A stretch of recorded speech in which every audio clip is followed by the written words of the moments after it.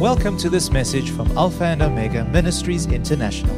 We value the Word of God as an instrument of growth in our lives, using it to mend our ways, align our thinking, and ultimately bring restoration. We trust that you will be blessed and encouraged by what we have to share.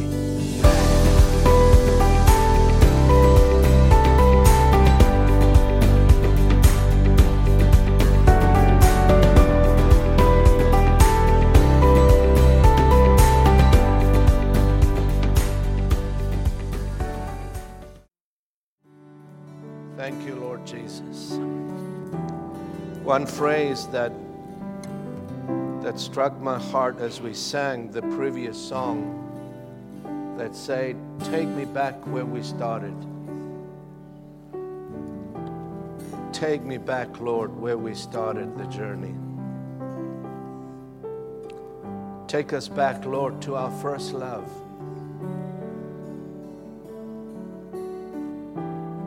Where we began the journey of faith with you. Where nothing was too much or too hard for us to do for you.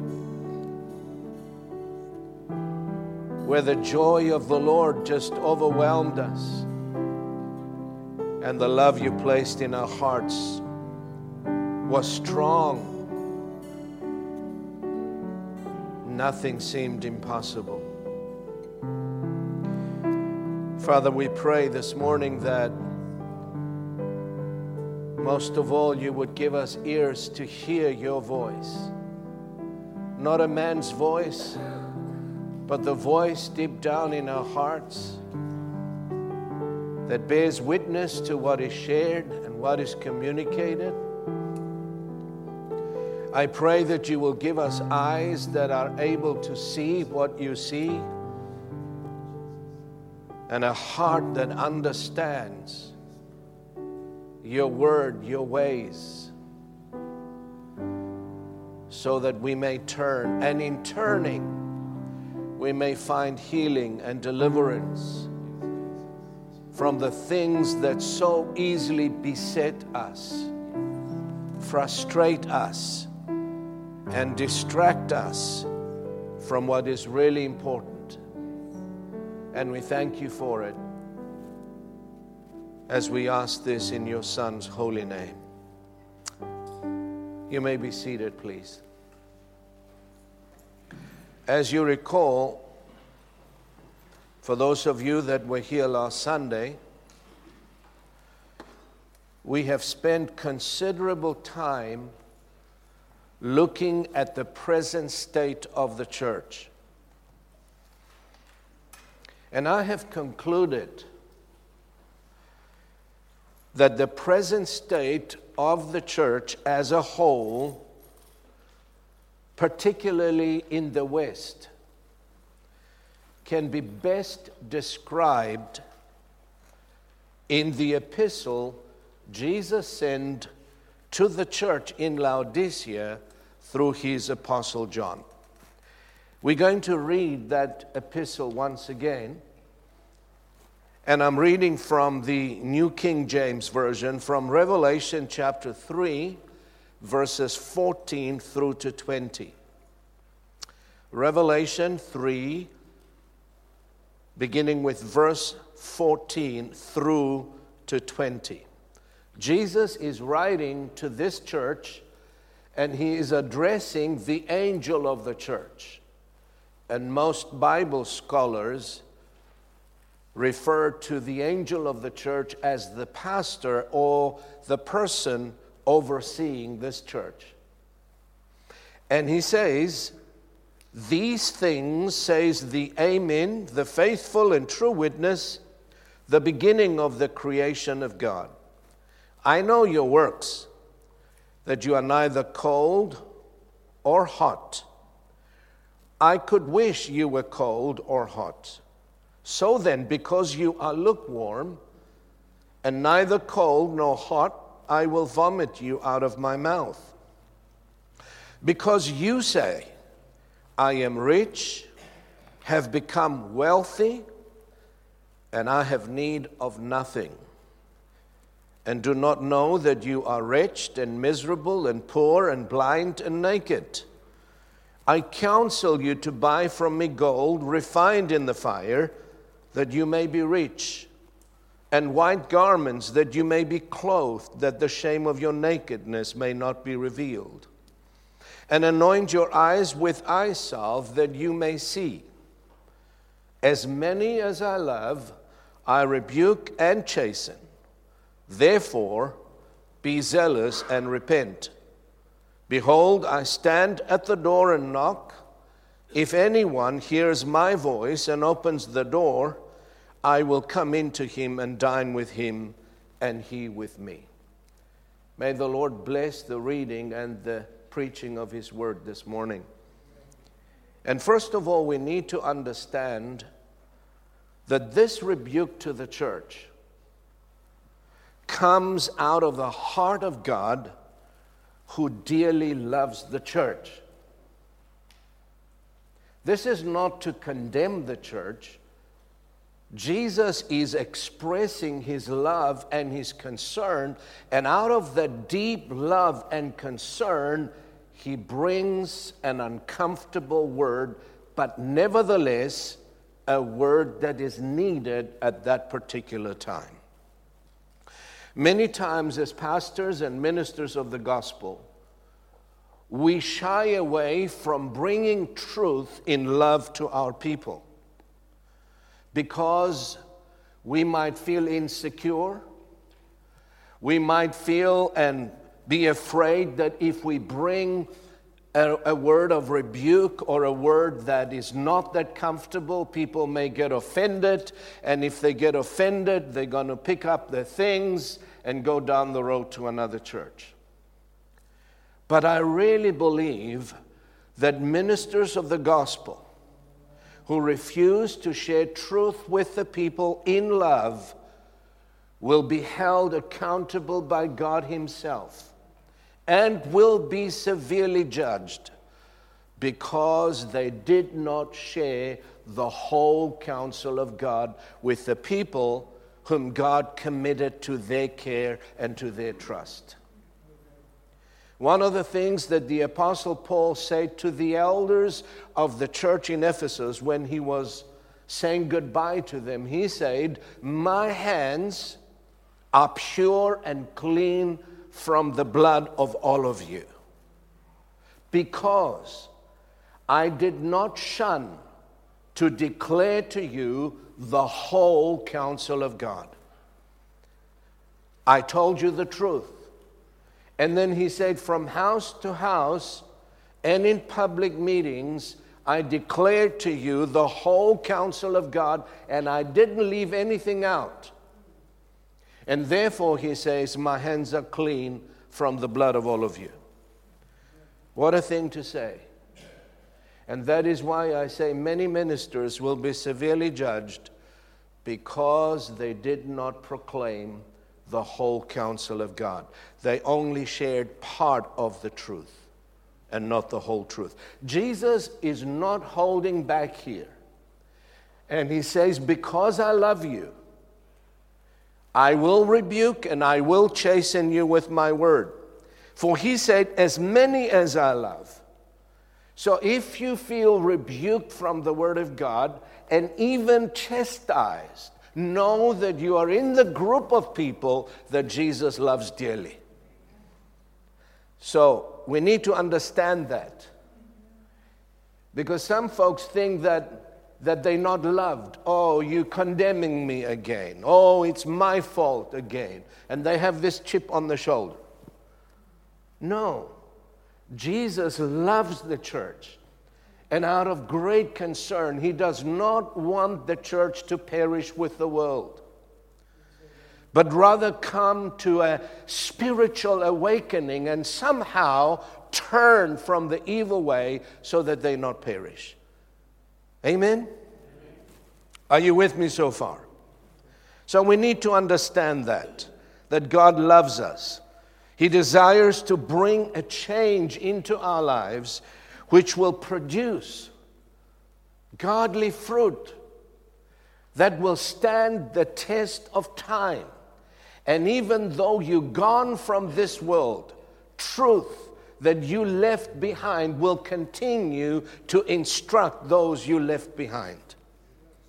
Amen. Now, the Lord Jesus admonished this church to be zealous and to repent, he said. In that state of repentance, Jesus counseled the church to obtain 3 things. He said, buy from me 3 things, because you desperately need these 3 things. And what were the 3 things? Gold refined in the fire, white garments that you may clothe yourself, and number 3, eye salve that you may see. Now, refined gold refers to faith that's been tested and tried through the trials of life. And that is pure riches. That is pure gold. And that is why our faith needs to be tested, must be tried. And in the trial and in the test be found pure and genuine, that will bring glory to God. Amen? So the church had their priorities all wrong, this church. They, instead of seeking to obtain true wealth and true spiritual riches, they pursued material things and financial wealth. And so much of the church today is geared towards that path. Now, listen to what they said. By their own testimony, obviously they have obtained that wealth. They have obtained riches because they said, we are rich. I can imagine what kind of buggies and what kind of horses were outside that gathering of the Laodicean church. Probably the finest horses in the land, the finest buggies in the land. They were parked outside because these people had tremendous wealth. They said, we are rich. We have obtained wealth. And listen to what they said. We have need of nothing. Wow. They were in a good place financially. They achieved the goals. They had no needs. All of the needs were met. They had tremendous wealth. They obtained status in the society. You know, this kind of attitude, though, led them into a very dangerous place. It led them into a state of what I call complacency. You look up that word complacency and see what it says. They became self-satisfied with their successes and the financial achievements, and in the process they lost sight of the true spiritual condition. They didn't know that they were spiritually poor. They didn't know they were naked, spiritually speaking. And they didn't know they had lost the prophetic vision. They lost true spiritual sight that sees things as they are and not as they appear to be. They lost all that because their priorities were all wrong. They were focused on the wrong thing. Amen. And in that state of complacency, Jesus said they were in danger of being spewed out of his mouth. That's why he brought that stern rebuke. And he said, be zealous and repent. If you don't repent, I'm going to spew you out of my mouth. Frightening words. And these are words in the New Testament, folks. They're not in the Old Testament. Did you know that 5 out of the 7 churches that Jesus wrote to through John were told to repent or else? Something that you don't hear much in our churches today. The message of repentance or the message of the cross. It's not heard, hardly ever heard. But we only hear one side of the gospel, the blessing. And people come to church for the wrong reasons. They come to Christ for the wrong reasons. Not because they want to serve Him, but because they want to obtain something. Hello? And that is altogether a wrong foundation to build your spiritual life on. And those of us who promise such things without preaching the whole truth, self-denial, self-sacrifice, and a measure of suffering that goes together with following Christ. That's why people cannot endure suffering when it comes, because they have not been trained or they have not been taught that there is a measure of suffering in denying yourself, your own dreams, your own ambitions, your own selfish desires, and taking on the will of God for your life and the purposes of God for your life. And the plans and the dreams that God has for your life. You cannot discover those until you come at a place where you lay down your own will, your own life, your own self, your own desires. Then you come into a life that Jesus called abundance. And you pick up the dream that God has for you. And you run with it. And when you do, sure there is a reward. Sure there is a blessing. But that is not the issue. The issue is serving God at all costs. Whether He answers your prayers or not, whether He blesses you or not, you have decided you will follow Jesus regardless. Because He's worthy to be followed. Amen. And in that state of complacency, they were in danger. You see, when a person is spiritually asleep and he's complacent and self-satisfied, he is not aware of the dangers that lurk around or the evil schemes that the evil one is planning towards you, because you are spiritually asleep. You have no idea what is going on in the realm of the Spirit. That's why we see even believers, church-going people, all of a sudden things happen and their lives are shattered. They had no clue and no idea that the enemy behind the scenes was plotting and planning their destruction. They were in a state of what the Bible calls complacency. My God, help us. Jesus said, "What will it profit a man if he gains the whole world and loses his own soul?" You remember the rich young fool? Oh, he wasn't young, maybe he was old. He said his farms or his land produced crops and he didn't have enough room. So he broke down those storerooms, he made bigger storerooms, and he said, "Now my soul, you have plenty. Eat, enjoy, relax." And that night, Jesus said his soul was taken away from him. Foolishness. Folks, I believe, it is my conviction, there has never been a time before when the present day church has so much at her disposal, yet so very little when it comes to spiritual authority and power. I heard something from Reinhard Bonnke yesterday as he was ministering, and he was being interviewed. He said, "God didn't call me to deliver sermons, He called me to deliver people."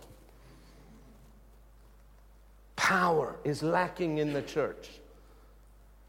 No spiritual authority. The world has lost respect for the church because of our lukewarmness and because of our complacency. And that is the state of the church. There has never been a time before when there's so much complacency in our very own churches. People are unaware of the dangers that are lurking around, the enemy that is plotting and planning against the church, even in this country. You better wake up, because we're going to be facing some days that are really tough and only few will be able to stand. It's not going to be easy for the church. This complacency and self-satisfaction can only lead us into a state of spiritual slumber. Amen. Jesus said that the enemy does his most destructive work when the church is spiritually asleep. You read that in Mark chapter 4. In the parable of the sower, Jesus said, while men slept, the enemy came in and he sowed the tares. He wasn't talking about natural physical sleep. He was talking about spiritual slumber. We hear. The Word of God says you have eyes. You see, but you do not perceive. You hear, but you do not understand. It's like a veil comes over our eyes and over our ears, and we're not able to discern or hear the true voice of God among the so many voices that are coming at us. And folks, we desperately need a spiritual awakening.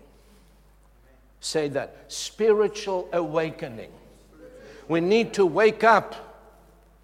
Sometimes I wonder, what is it going to take the church to really wake up? We need to wake up. Awakening that can only be brought about by the fire of the Holy Spirit. Not just the infilling, but the fire of the Holy Spirit. Jesus spoke about this fire and he said, how I long that it had already started. John the Baptist spoke about this fire. He will baptize you with the Holy Ghost and with fire. Lord, help us. You know, this holy fire will bring about an awakening, but will also purify and sanctify the church. The cause for lack of spiritual authority and power is a lack of sanctification, a lack of holiness, a lack of fear of God in the house of God. We don't have the fear of God anymore. We emphasize so much the love of God, but the love must be balanced with the fear of God. Or else you go into the ditch on one side. Amen. The Word of God gives us a promise. And how I thank God for this promise. That before Jesus comes back to take His church out of this world, He said He would come as a refiner's fire and like a launderer's soap in order to cleanse and purify the church. Hallelujah. Thank God for that promise. I long to see that promise fulfilled in my lifetime. Listen to what He says in Malachi chapter 3 verses 1 through 3. Behold, He says, I send my messenger, and he will prepare the way before me, and the Lord whom you seek will suddenly come to His temple, even the messenger of the covenant in whom you delight. Behold, He's coming, says the Lord of hosts, but who can endure the day of His coming? And who can stand when He appears? For He is like a refiner's fire and like a launderer's soap. He will sit as a refiner and a purifier of silver, and He will purify the sons of Levi and purge them as gold and silver, that they may offer to the Lord an offering in righteousness. This is what Jesus was talking about and counseling that church to obtain. Gold refined in the fire. A faith that is tested and tried in the fiery furnace of affliction and found genuine and true and not false. There is a beautiful verse in the book of Psalms and says, you have brought us through fire and through water into rich fulfillment. God says, when you go through the fire, you will not be burned. The only thing the fire will burn are those things which the world has put on us. When you go through the rivers, he said, the water will not overflow you, will not drown you, because I'm going to be there. God never promised that we will have a comfort, free from tests, free from trials life in this world. In fact, Paul said to the believers, while he was preparing these young believers, he said, we must go through many tribulations to enter the kingdom of God. There is suffering involved. There are tests. There are trials that you and I will go through. But thank God for those trials, because it is in those trials that we exercise our faith and our patience is developed and we become mature people and grounded in the truth, that we are no longer swayed and moved from one side to the next through the false winds of doctrine that blow. Are you listening to me? And we should see these fiery trials as friends, not as enemies. I grew the most during times of affliction. I grew the most when the fire was strong on me. What it did for me, it pushed me further and deeper into the Word and into the heart of God. There were times I would go in my prayer room and I would cry my heart out and I would say, Lord, I cannot take this anymore. And I would lay on the floor with tears and crying out, and God would come and comfort me. And He would show me words from the Scriptures. Those words became life and light to me.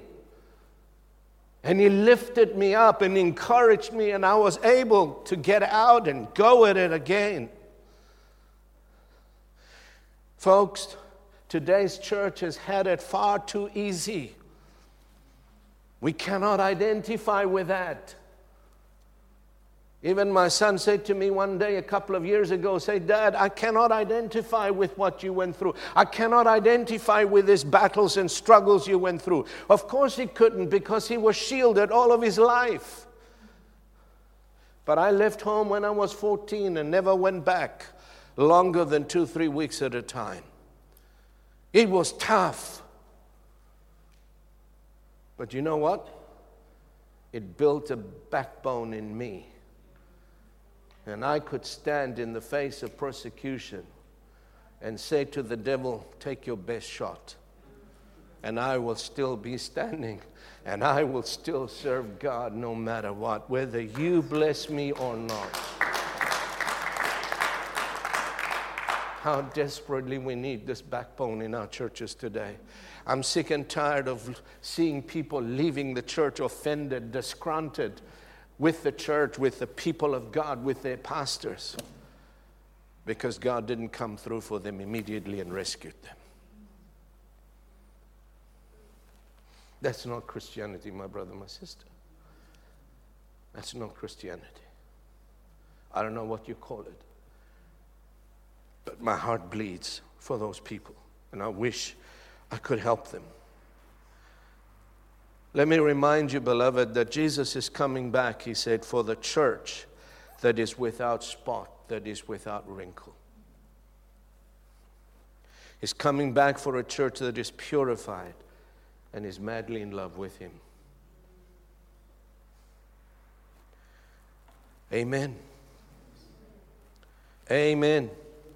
Say amen. Amen. I wonder today how many of us who profess faith in Christ will stand if persecution arose against you. And the very people you love and respect will threaten to leave you, to ostracize you, even to fire you from your place of work.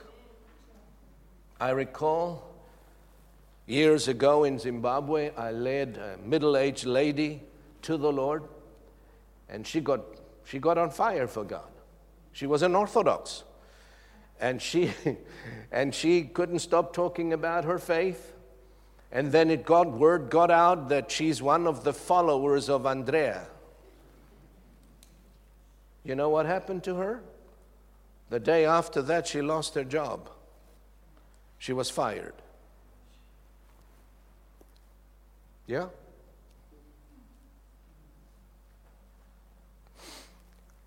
Anyway, let me move on. How many of us will stand if we are called upon to sacrifice and to suffer for Christ's sake and His gospel? How many of us will endure hardship and suffering? I believe that when the Lord appears, as He said He will suddenly come to His church, most of us won't recognize Him.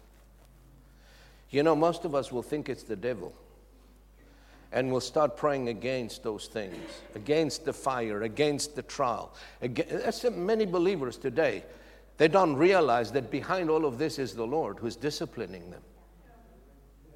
We don't understand that. You know, many years ago when I came to the faith, my father-in-law was like a thorn in my flesh. My wife can testify to that. A very loving family man, but a tough. He was on my case day after day after day, correcting me, disciplining me. And in the first few months, all I could do was rebel. Lord, take this away from me. And one day in prayer, the Lord removed the veil from my eyes, and I saw that this was not my father-in-law's hand that was disciplining me. It was the hand of my loving Father. Because He wanted to create in me a heart of submission to authority, a heart of humility so that He can bless me. But all I did was rebel, and fight and argue with Him, not understanding what God was doing. Many believers do not understand what God is doing in their own lives today. They think it's the devil. And they keep resisting, but He doesn't go away. When the Lord removed that veil and I saw that it was the hand of my loving Father, I sat down and wrote a letter to my father-in-law. And I thanked him for the discipline. I said that I'm privileged to be in your family. And I thank you for all you are doing for me and my wife. Forgive me for arguing and quarreling with you. From that day, our relationship took another turn. And you know what? It was like heavens opened. And the blessing started falling. Because I saw. That's what Jesus was talking about. He said, you need eye salve. Anoint your eyes so you may see what I see. Amen. That's why I said when the Lord comes in that fiery attitude, when that, like the refiner's fire, many will fall away. And you know what I believe? I believe that before the greatest harvest of souls that has been prophesied in the Word comes to the church, the churches will be emptied out and very few will remain. The crowds will be thinned out. Don't be impressed by crowds, folks. Never be impressed by what appears. Jesus was never impressed by crowds. Every time He saw a crowd coming, He would say something, He would throw something out there deliberately to offend them. Once He said, unless you eat the flesh of the Son of Man and drink His blood, you have no life in you. And the Word says, from that day, many walked away from Him. They would not follow Him anymore. And remember, before Pentecost came, the crowds thinned out terribly. Out of the thousands that were blessed by Jesus, maybe hundreds of thousands that were healed and ministered to, you know how many remained? 120. The wheat was separated from the chaff. What separated them? The fire. Come, holy fire of God. Please come and purify your church. Amen. Hallelujah. Are you still with me? So many have already fallen away from the faith, folks. I see people almost every week don't go to church anymore. They just stay at home. And they think they're so spiritual. They're discouraged. They're disillusioned with the church, with their pastors. So they stay home. Hello? Where are those that will face opposition and suffering and even offense and continue to keep the hearts pure towards God and towards the church, loving the people, loving God, ministering, serving, giving, and doing what Jesus said do? Let's move on. He also counseled them to buy white garments. Amen? He said that you obtain white garments which refer to works of righteousness. The white garment speaks of works that are birthed out of genuine love and faith. Works that are birthed from the Spirit of God, not dead works. And let me say this, genuine faith and love are always accompanied by works of sacrifice and generosity. And without them, the Word of God says faith is incomplete, or rather dead. Listen to what James says. What does it profit, my brethren, if someone says he has faith but does not have works? Can faith save him? If a brother or sister is naked and destitute of daily food, and one of you says to them, depart in peace, be warmed, be filled, but you do not give them the things that are needed for the body, what does it profit? Thus also faith by itself, if it does not have works, is dead.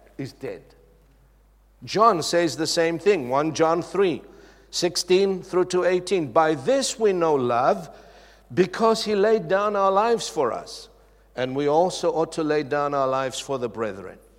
But whoever has this world's goods and sees his brother in need and shuts up his heart from him, how does the love of God abide in him? My little children, let us not love in word or in tongue, but in deed and in truth. Laying down our lives, denying self for others with acts of sacrifice and kindness and generosity are the marks of a revived believer. Of a revived believer. A soul that's been revived. That when he sees a need of someone close, does not shut his compassion towards them, but meets that need.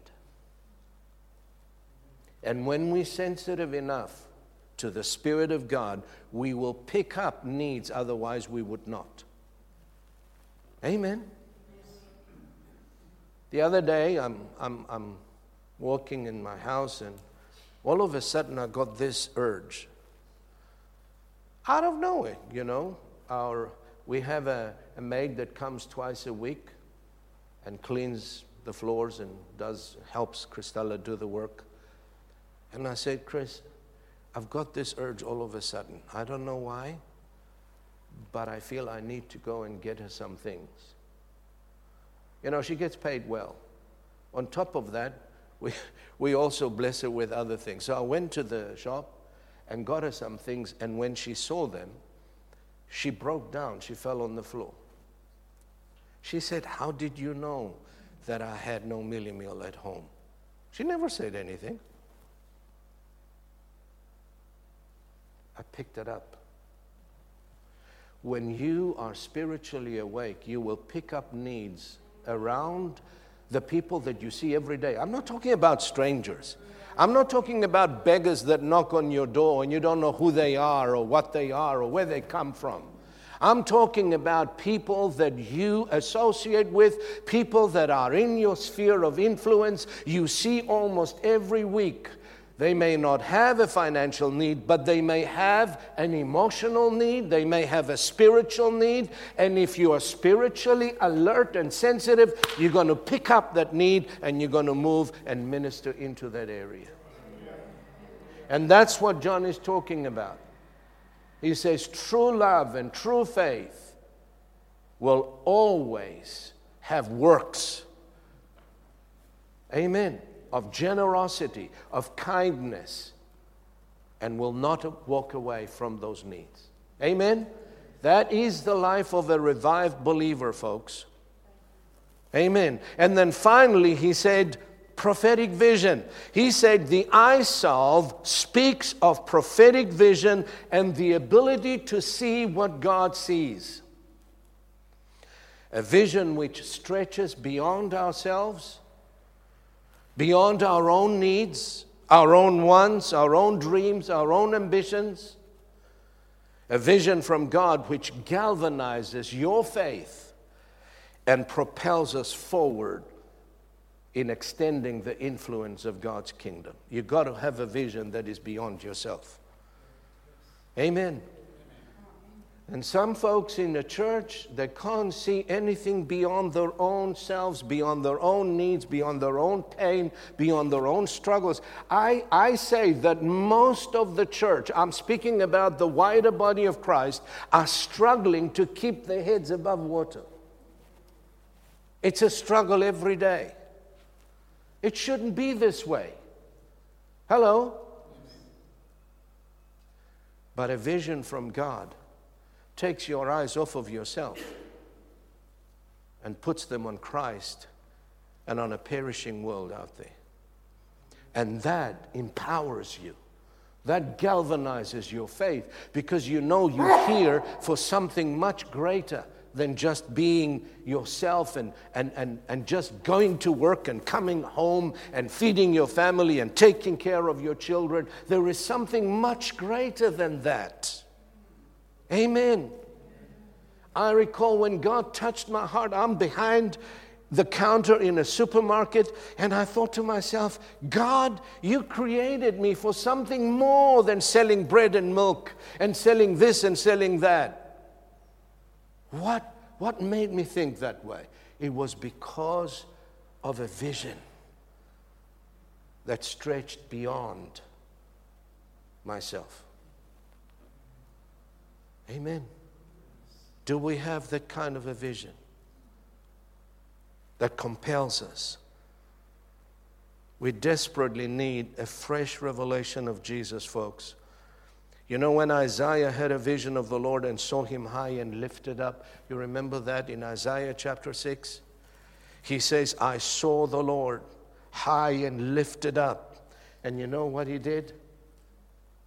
The moment he saw the Lord glorified, high and lifted up in all of his glory and splendor, he fell to the floor and he said, woe is me, for I am undone.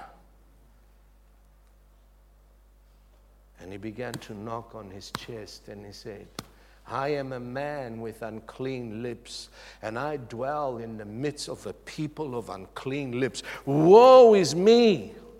For my eyes have seen the King. Let me ask you a question. Have you ever felt, in all your Christian experience, the convicting fire of the Holy Spirit on you?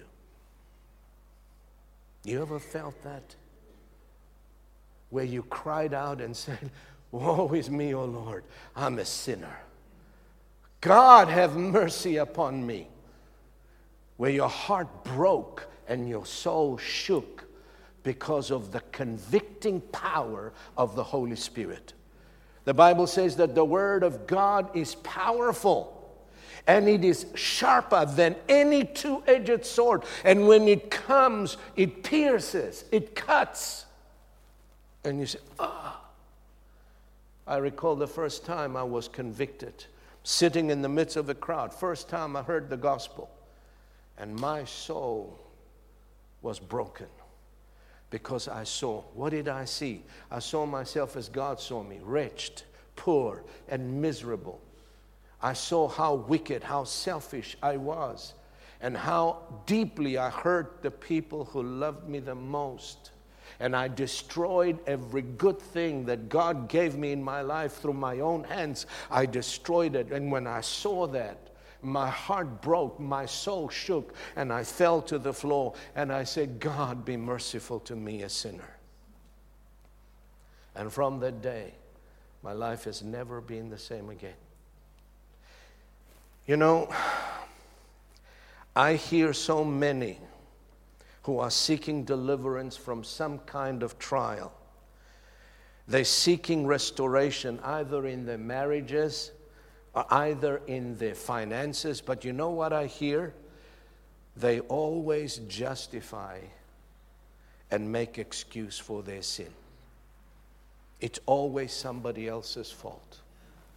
And they point the finger either to their spouse, either to the economic situation. They never point a finger at them. They're never wrong.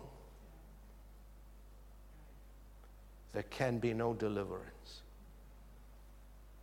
God declares in His Word that He resists the proud, but He gives grace to who? To the humble.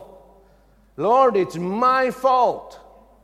And the first step out of restoration and deliverance is taking responsibility for our actions and our decisions and saying, Lord, I'm here where I am because of me and no one else.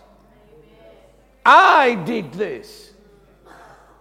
It's not my wife, it's not my husband, it's not my son, it's not the economy, it's not the government, it's me. Woe is me. I am undone. But you cannot say that until the fire of God falls on you.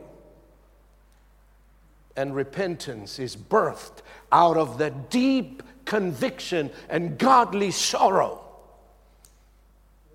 You know why we're having so many problems in our churches today? Problems that we shouldn't have in the first place. Because people have never been taught repentance, have never been convicted of their sin. They came to church, they joined the church, but they've never really repented of their lifestyles. And that is why there is a perpetual cycle that continues to run in their lives for years, and there's never any deliverance. They may come to the front, you lay hands on them, they fall down, they shake, they scream, they get emotional, but they get up and there's no change. Do you know why there's no change? There's no repentance. And there's no repentance because there's no fire in the pulpit. And I believe when the fire returns to the pulpit, sanity will return to the church. Where are the days when the people heard the word of God and they wept? Today we are trained as ministers to make the people happy and make them comfortable rather than giving them truth. Amen? Truth will hurt you, but it will set you free. The sword will pierce. And there has been times from that day onwards that after that initial repentance, when my heart and soul were confronted by the Lord time and time again, and I personally encountered His presence, and it left me utterly broken. I don't believe God can bless a man without brokenness. I don't believe God can use a man without being broken.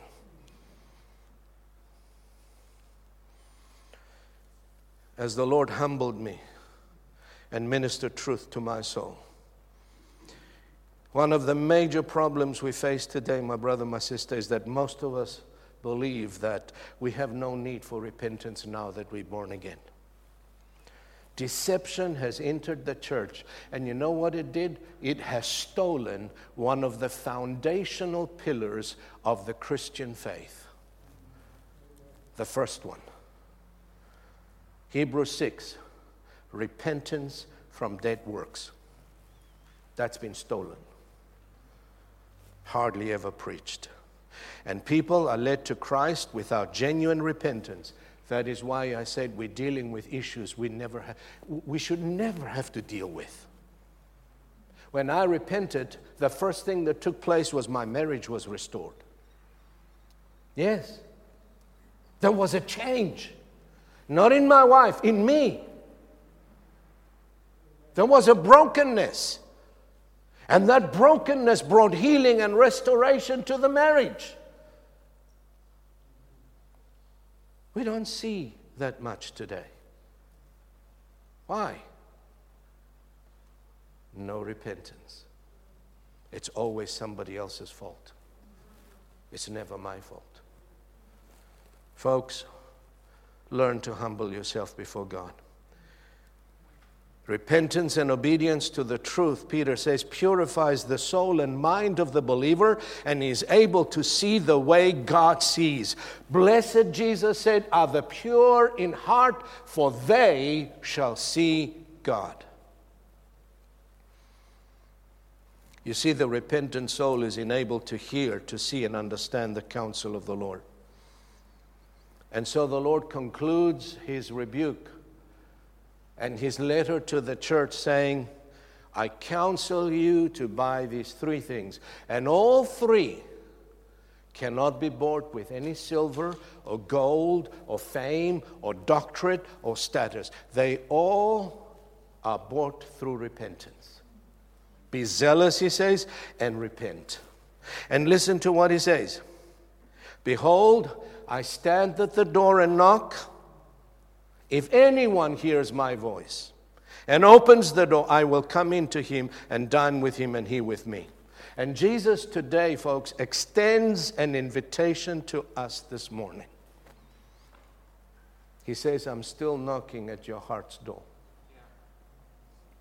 And if you hear my voice and you open the door of your heart, I will come in, I'll dine with you, I will share intimacy with you, and I'm going to ignite a fire in your spirit that will set you on a course that will ultimately glorify my name and touch many lives. Let's stand. Are you willing to accept that invitation? That invitation is given to every single one of us. You hear a sermon, and so often we think that's for so-and-so, that's for so-and-so. It's like Brother Hagin said once, some people come to church with a shovel. They hear the truth and then it's behind us. No, it's me. I am in need of repentance. I am in need of the fire of God in my life. So this invitation is open and is extended to you, to each one of us this morning. And the decision is yours. I don't want you to leave this place the same way you came in. And I don't want you to stand before God that day and point your finger at me, because we're going to be together in heaven and say, Pastor, you didn't tell me the truth. You sugarcoated the truth. You were tiptoeing around me, but you never confronted me with truth. And in fact, I'm thinking of that one person today, and I'm saying, how am I going to meet with that person now and tell him what I wanted to tell him for years? Hello?